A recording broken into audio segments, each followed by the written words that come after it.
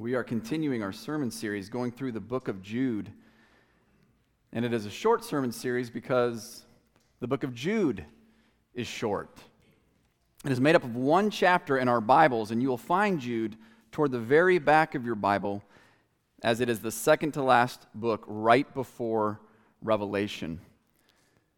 But the fact that Jude is short does not mean that it is insignificant or not important. The book of Jude is a wonderful, encouraging, challenging book that the Lord had placed in the Scriptures for our edification. In our sermon series, we have already learned that Jude was a half-brother of Jesus, but he did not claim special status because of his familial connection to Jesus. As a matter of fact, he referred to himself as a servant of Jesus. Now, during his earthly ministry, there was a point in time when some of Jesus' family members thought he was out of his mind, and they went to retrieve him, so to speak. They went to reel him in. They went to get him under control. We don't know for certain if Jude was among that group that tried to get Jesus under control, that thought Jesus was out of his mind, but he very well might have been. Yet after his death and resurrection, Jude came to faith in Jesus Christ. Whereas he may have at one point thought Jesus was out of his mind, he came to believe that Jesus is truly the Messiah, the Lord and Savior. And so he referred to his brother Jesus not as my brother, but as my Savior. And he referred to himself as his servant. What a transformation, what a glorious salvation, what a testament to the truthfulness of the gospel that his own brother would call him Lord and Savior. And he not only became a believer, but also a servant and leader in the first century church. And as a leader in the church, he wrote this letter that we are studying now to a group of Christians for whom he was concerned. And Jude's desire was to write to these fellow believers about their salvation. He wanted to unpack the glorious truths of the gospel, which is like a multifaceted diamond. He was eager to help them grow in their understanding of the saving work of their Lord and Savior, Jesus Christ. He wanted to write about their common salvation. But the circumstances in the church or churches to whom he was writing required him to go in a different direction with this letter. Instead of writing about our glorious salvation, he wrote to contend for the faith. He wrote to contend for the faith once for all delivered to the saints. And the fact that Jude wrote to contend for the faith speaks to the importance of the gospel. In contending for the faith, he was contending for the truthfulness of the gospel. You see, the teaching of the church, the teaching regarding the gospel is not incidental to who we are. It is not incidental to who we are as followers of Christ. It is not incidental to who we are as a church family. Rather, it is central. It is central to our identity. The gospel of Jesus Christ defines who we are and unites us together as a people. Apart from the gospel, we are not Christians. Apart from the gospel, we are not a church. The gospel is of utmost importance. It is worthy to be fought for. And therefore, Jude contended for the truth of the gospel. And when we speak of the gospel, we are speaking of the good news of Jesus Christ, that God has made a way to reconcile sinners such as us to himself. And he has done so at great cost to himself. You see, God created every single one of us in his image to know him, to love him, to enjoy him, to obey him, and to glorify him. Sadly, we have all rejected his good purpose for our lives. We have all gone astray. We have all sinned against him. We are all guilty before the one true and living God. Our sin means we are deserving of judgment and hell. But God, who is rich in mercy, has provided a way for us to be forgiven of our sins and restored to him. And he did so by providing Jesus Christ as a substitute to take the punishment we deserve on our behalf. Jesus Christ came into the world to save sinners. And when he died on the cross, he died as a sacrifice to make atonement for our sins. And he rose from the grave conquering death. So now everyone who repents of their sins and believes in Jesus will be saved. Everyone who repents and believes in Jesus will be saved. But there is no other name under heaven by which men can be saved. It is only through the means that God has provided in Jesus Christ. This is the glorious gospel. And this is the gospel that we must believe. This is the gospel that we must defend. This is the gospel we must contend for. And we see Jude contending for the gospel, contending for the faith once for all delivered to the saints, because the gospel is of utmost importance to us. And the reason Jude wrote to contend for the faith was due to the fact that certain people had crept into the church who taught things that are contrary to the gospel and consequently lived their lives in an ungodly manner. In other words, Jude wrote to contend for the faith in order to uphold the truth of the gospel, guard the purity of the church, and to bring an end to the influence of the ungodly false teachers. The letter is pastoral in nature. Jude loved and cared for the church. He saw a threat to the church, and he sought to protect the church from the danger he identified. In our passage this morning, we are going to see Jude do three things. First, he provided another reminder and warning. Then he provided instructions to Christians for the sake of their own souls. And lastly, he provided instructions to Christians regarding how to relate to others. Our passage this morning is Jude, verses 17 through 23. Jude, verses 17 through 23. Let's read.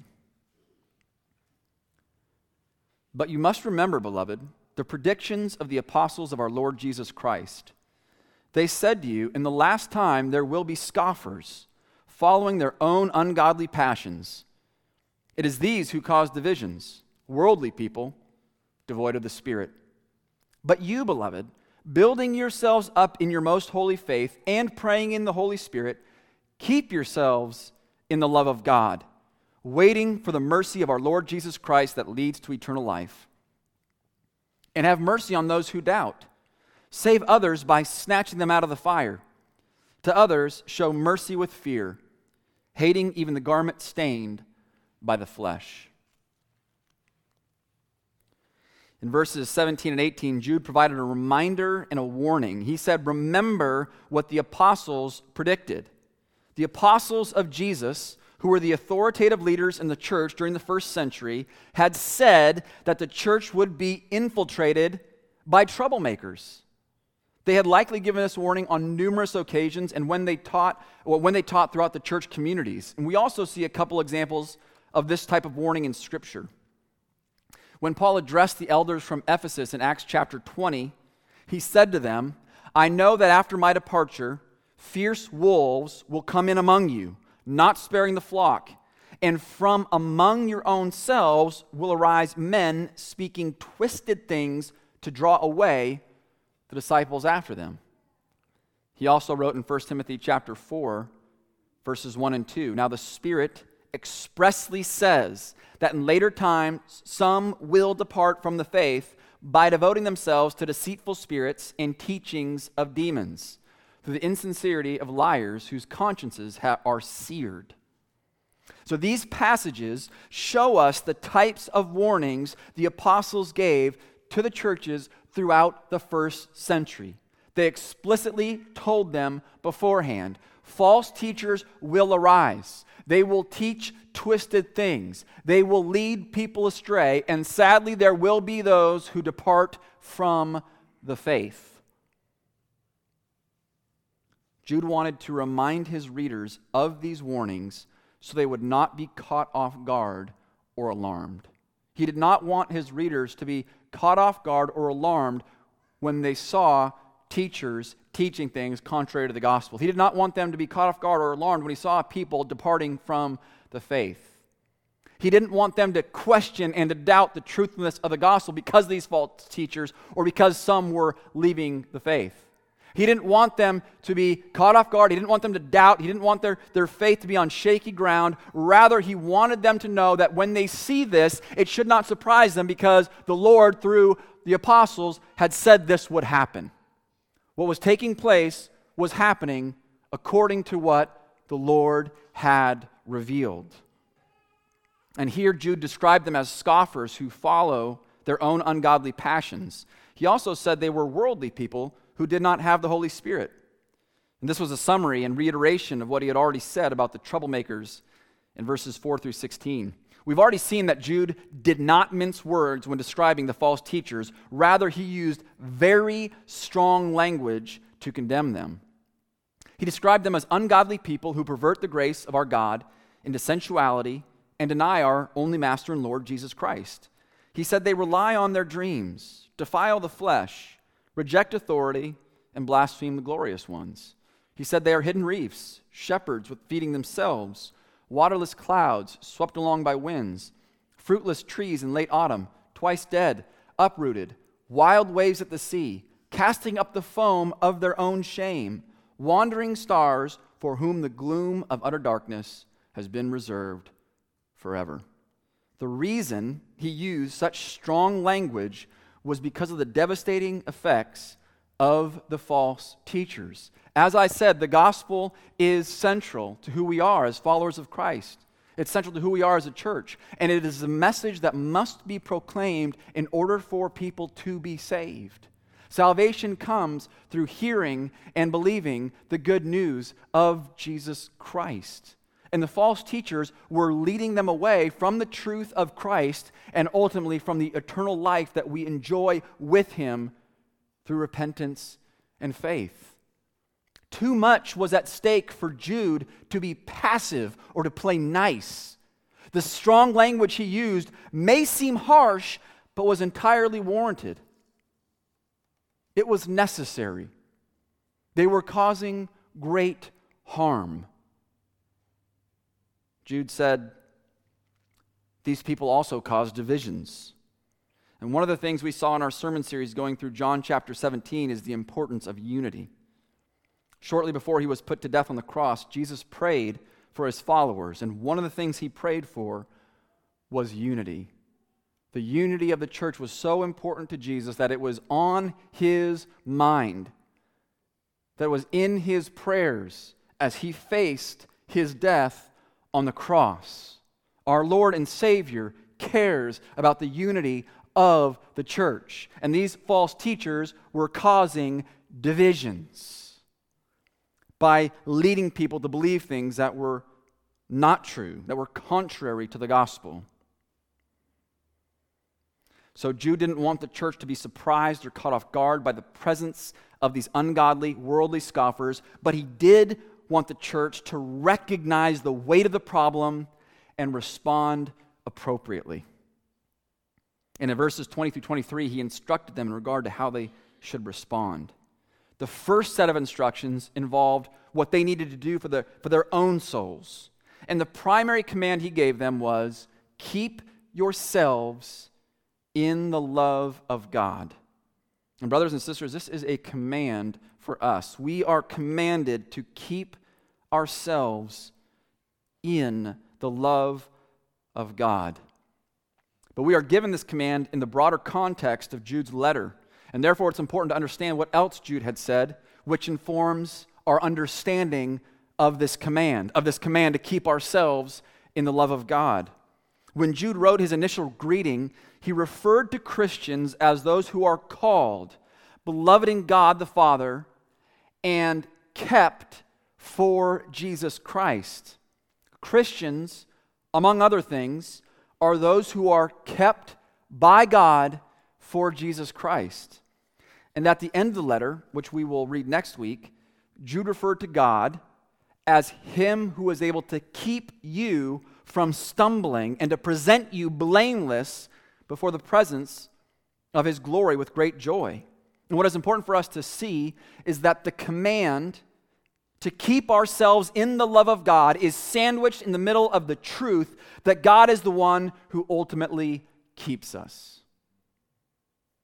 John Piper said over and over in the Bible, we see this. God's action is decisive. Our action is dependent. Grace is the free-keeping work of God to sustain our spiritual life that leads to everlasting joy. The means of grace is our keeping ourselves in the love of God. God's keeping inspires and sustains our keeping.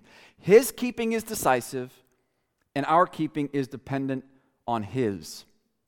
The reason this is important for us to understand is that this truth enables us to pursue keeping ourselves in the love of God with comfort and confidence rather than fear and despair. You see, we pursue keeping ourselves in the love of God knowing that God is ultimately the one that keeps us. We don't read this command to keep ourselves in the love of God and think, man, I hope I do a good enough job. I hope I'm a good keeper of myself. I hope I can really do a good job keeping myself in the love of God, or else I don't know what's going to happen. No, we have confidence and comfort that the Lord is the one who keeps us. Our confidence is not in ourselves, but our confidence is in God who keeps us for Jesus Christ. Knowing that, having comfort in that, having confidence in that, we then pursue keeping ourselves in the love of God. Jude also gave 3 other injunctions which teach us how we are to keep ourselves in the love of God. He said we are to be building ourselves up, praying in the Holy Spirit, and waiting for the mercy of our Lord Jesus Christ that leads to eternal life. First of all, we are to be building ourselves up. Now, building ourselves up does not refer to positive self-talk. Jude is not telling us to say things like, I am smart. I am so great and so nice, and doggone it, people like me. He is not teaching us to practice positive self-talk. No, building ourselves up involves growing in our understanding of the gospel so that we might apply the gospel and obey Christ. In the passage Sam read a few moments ago, Jesus said, "As the Father has loved me, so I have loved you. Abide in my love." Now listen to what he says right after he said, "Abide in my love." He said, "If you keep my commandments, you will abide in my love, just as I have kept my Father's commandments and abide in his love." So building ourselves up in order to keep ourselves in the love of God necessarily includes walking in obedience to the commandments of Christ. Spiritual maturity looks like growing in obedience to the commands of Christ that we read in Scripture. This is how we keep ourselves in the love of God. Walking in obedience to Christ is a good thing. If you want to know the love of God, if you want to enjoy the love of God, if you want to walk in the love of God, pursue obedience to God's commands. His commands are good, and his commands are good for us. And we who have been saved are called to walk in obedience to him. And this work of building ourselves up is meant to be done together in the context of the church family. We are called to minister one to another, to help each other apply the gospel to our lives and walk in obedience to Christ that we might keep ourselves in the love of God. We are meant to encourage one another in this regard. We are meant to spur one another on. The Lord wants to use each one of us in the lives of our church family. So let me ask you, how are you seeking to grow in obedience to Christ? How are you seeking to understand his commands and to obey them? And whom are you helping? How are you helping your brothers and sisters to grow in obedience to Christ? We need to understand that we are called to do this. We are called to obey Christ and to help one another obey Christ. And this is a good thing. This is how we keep ourselves in the love of God. We are also instructed to pray in the Holy Spirit. The Holy Spirit is a gracious gift that God gives to everyone who believes in Christ. God graciously gives every believer the Holy Spirit. And the Holy Spirit is our helper. He is good. He convicts us of our sin. He leads us in the path of repentance and righteousness. He purifies our heart and produces good fruit in us. He even helps us in prayer. When we pray as Christians, we pray through the power of the Holy Spirit. We pray to God our Father through Jesus Christ in the power of the Holy Spirit. And here's what I mean by that. Jesus commanded us to pray our Father. We are commanded to pray to God who is our Father. And we have access to Him because of the work of Jesus Christ on our behalf. You see, God is holy. He is without sin. He tolerates no sin. Therefore, we who are sinners need to have our sin problem dealt with so that we can approach God. And God sent Jesus Christ to do this very thing for us. Through His work on the cross, we are forgiven of our sins and cleansed of our sins so that we can have access to God the Father. We have access to God the Father through the work of Jesus Christ. And it is the Holy Spirit who applies the work of Christ to our hearts and empowers us to approach God. So when we pray as Christians, we pray to the Father through the Son in the power of the Holy Spirit. And we see in Ephesians chapter 6, verse 18, that we are to be praying at all times in the Spirit. All of our prayer is meant to be empowered and guided by the Holy Spirit. We are all called to be people of prayer, and all of our praying is meant to be done in dependence on the Holy Spirit. Do you seek the Lord in prayer? Are you faithful to pray in the Spirit? Maybe you feel like you don't know how. Maybe you feel like you're weak. Well, guess what? That's why God gave us the Holy Spirit, who is our helper. In Romans chapter 8, verses 26 through 27, Paul wrote this: "Likewise, the Spirit helps us in our weakness, for we do not know what to pray for as we ought. But the Spirit Himself intercedes for us with groanings too deep for words. And He who searches hearts knows what is the mind of the Spirit, because the Spirit intercedes for the saints according to the will of God." If you don't know what to pray for, welcome to the club. The Holy Spirit does. The Holy Spirit intercedes on your behalf. And the Holy Spirit always prays according to the will of God. And so we can pray in the Spirit with, again, confidence of what He is doing on our behalf. So, brothers and sisters, do you keep yourself in the love of God through prayer? Prayer is a wonderful means of grace by which we enjoy God and grow in Him and keep ourselves in His love. Don't forsake this wonderful gift.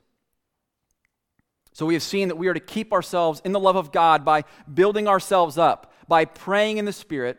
And lastly, we are to keep ourselves in the love of God by waiting for the mercy of our Lord Jesus Christ that leads to eternal life. Waiting for the mercy of our Lord Jesus Christ that leads to eternal life speaks to our hope. If we are to keep ourselves in the love of God, we must place our hope in the right place. As followers of Jesus, we wait and hope for the full realization of the mercy of Christ by which we enter into eternal life. We have been given wonderful, magnificent, glorious promises. God has made extraordinary promises to us, none of which we deserve. He has promised that in Jesus Christ we are forgiven of all our sins. He has promised that through repentance and faith in Christ we are restored and reconciled to Him. We are promised a wonderful future with Him in His glorious kingdom, where there will be no more sin, no more sorrow, no more death, no more pain. He has promised a future with Him where we will fully and perfectly enjoy His presence and all of the benefits of His presence. We will know love and peace and joy in His perfect and glorious kingdom with new, glorious, resurrected bodies for all of eternity. We are called to put our hope in Jesus Christ and His kingdom. We are called to put our hope in the full realization of His mercy when we will enjoy Him forever. Where are you placing your hope? Are you placing your hope in something that this world has to offer? Are you subtly believing that if I get this thing, then my life will be good? As followers of Jesus, we are not called to put our hope in the good things that this world has to offer.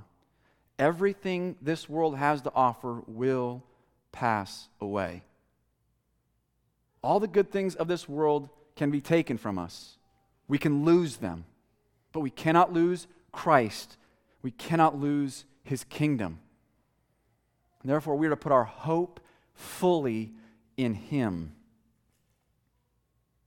So how are we to respond to false teachers and false teaching that produces ungodliness? We respond by believing that God the Father keeps us, and we pursue keeping ourselves in the love of God by building ourselves up, praying in the Spirit, and waiting for the mercy of our Lord Jesus Christ that leads to eternal life. Now we have seen what we are called to do for the sake of our own souls, but how do we relate to others? Specifically, how do we respond to those who might be tempted or persuaded by the worldly scoffers? How do we treat people who are being led away by false teachers? How do we respond to those who are falling into temptation? Well, Jude describes them as those in need of rescue. In these verses, Jude described 3 ways to respond to those in need of rescue. He said, have mercy on those who doubt. Rather than being condescending and judgmental, we are to show mercy. After all, when we are in sin, when we experience doubt, what do we want? We want mercy. And we have received great mercy. God has been merciful to us. He has shown us extraordinary, immeasurable mercy. Therefore, we too are to show mercy to others, even when they doubt. We don't want to be harsh and condescending and self-righteous. Instead, we want to show mercy and be long-suffering and patient, knowing that we too have received great mercy. He said, save others by snatching them out of the fire. And his instruction there speaks to the danger of believing false teaching. He spoke of it as though one is falling into the fire, falling into destruction.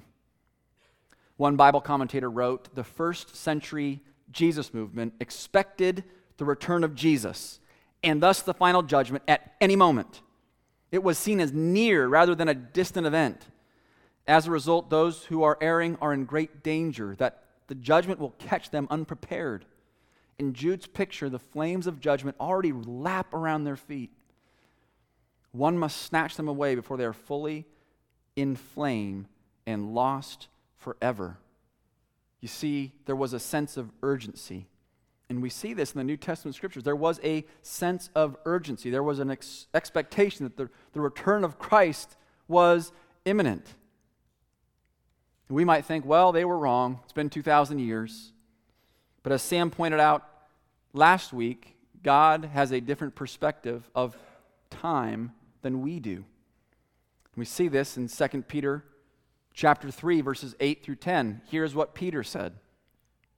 But do not overlook this one fact, beloved, that with the Lord 1 day is as 1,000 years, and 1,000 years as 1 day. The Lord is not slow to fulfill His promise, as some count slowness, but is patient toward you, not wishing that any should perish, but that all should reach repentance. But the day of the Lord will come like a thief, and then the heavens will pass away with a roar, and the heavenly bodies will be burned up and dissolved, and the earth and the works that are done on it will be exposed. Peter was saying, don't be mistaken. Don't be lulled into believing that the Lord is slow to fulfill his promises. Don't believe the Lord is slow to do what he has said he will do. Understand the Lord views time differently than we do, and don't be lulled into believing that the Lord is slow. Instead, be ready. Understand that the Lord is patient for our sake, that we might walk in repentance and faith in Christ, but also know that the return of Christ will come like a thief, unexpectedly. He wants us to have a sense of urgency.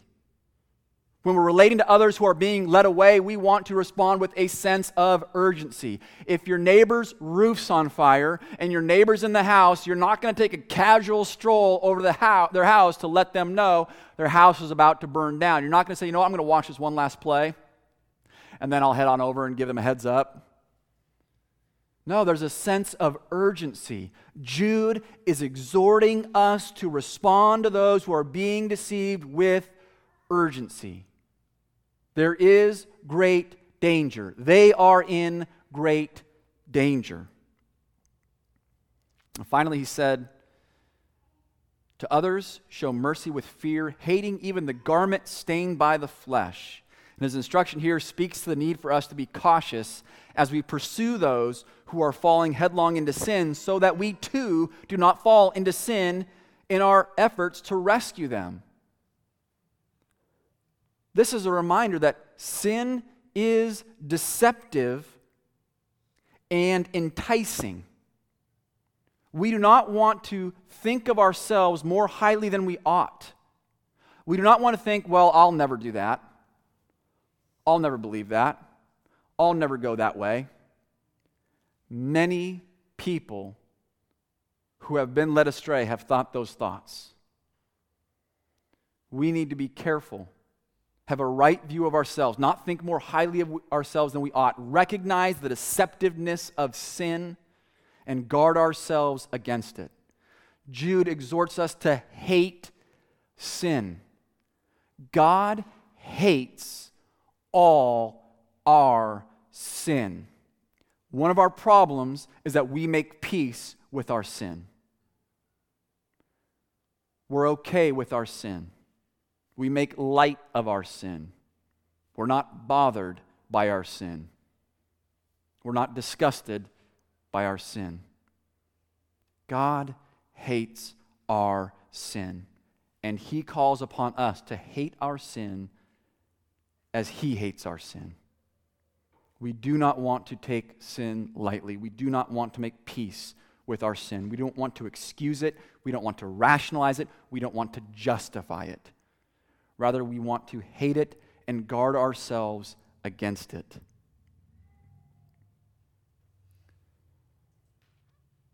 So we see here in these verses that we are to respond to those in need of rescue with a sense of urgency. We must have a sense of urgency, but we must show them mercy. And we also must guard ourselves against falling into sin as well. This is how we are called to respond to others. Just as there were false teachers in the first century who led people away from the truth and into ungodliness, so there are today. And we should not be surprised when people depart from the faith, but we ought to be grieved by this, and we must be prepared to contend for the faith once for all delivered to the saints. We do this, first of all, by keeping ourselves in the love of God. We need to keep ourselves in the love of God, walking in obedience to Christ, building ourselves up, praying in the Spirit, hoping in Him. We also do this by seeking to rescue those who are being led astray. And we do this with urgency, with the fear of the Lord, and with a great deal of mercy. The letter of Jude is pastoral in nature. Jude loved the church. He cared for the church. He saw a threat to the church, and he sought to protect the church. This is why he contended for the faith. Lord willing, this is something that all elder pastors do. Elder pastors are called to lead the way in contending for the faith by teaching and preaching God's word, by upholding sound doctrine and refuting false doctrine, by pursuing those who are being led astray. But this is not only the work of elders and pastors. This is something that we must all share in. This is our work to do together. We as a church family must together contend for the faith. We must contend for the gospel, knowing what is at stake. We must do so by keeping ourselves in the love of God and seeking to rescue those who are being led astray. Let's pray.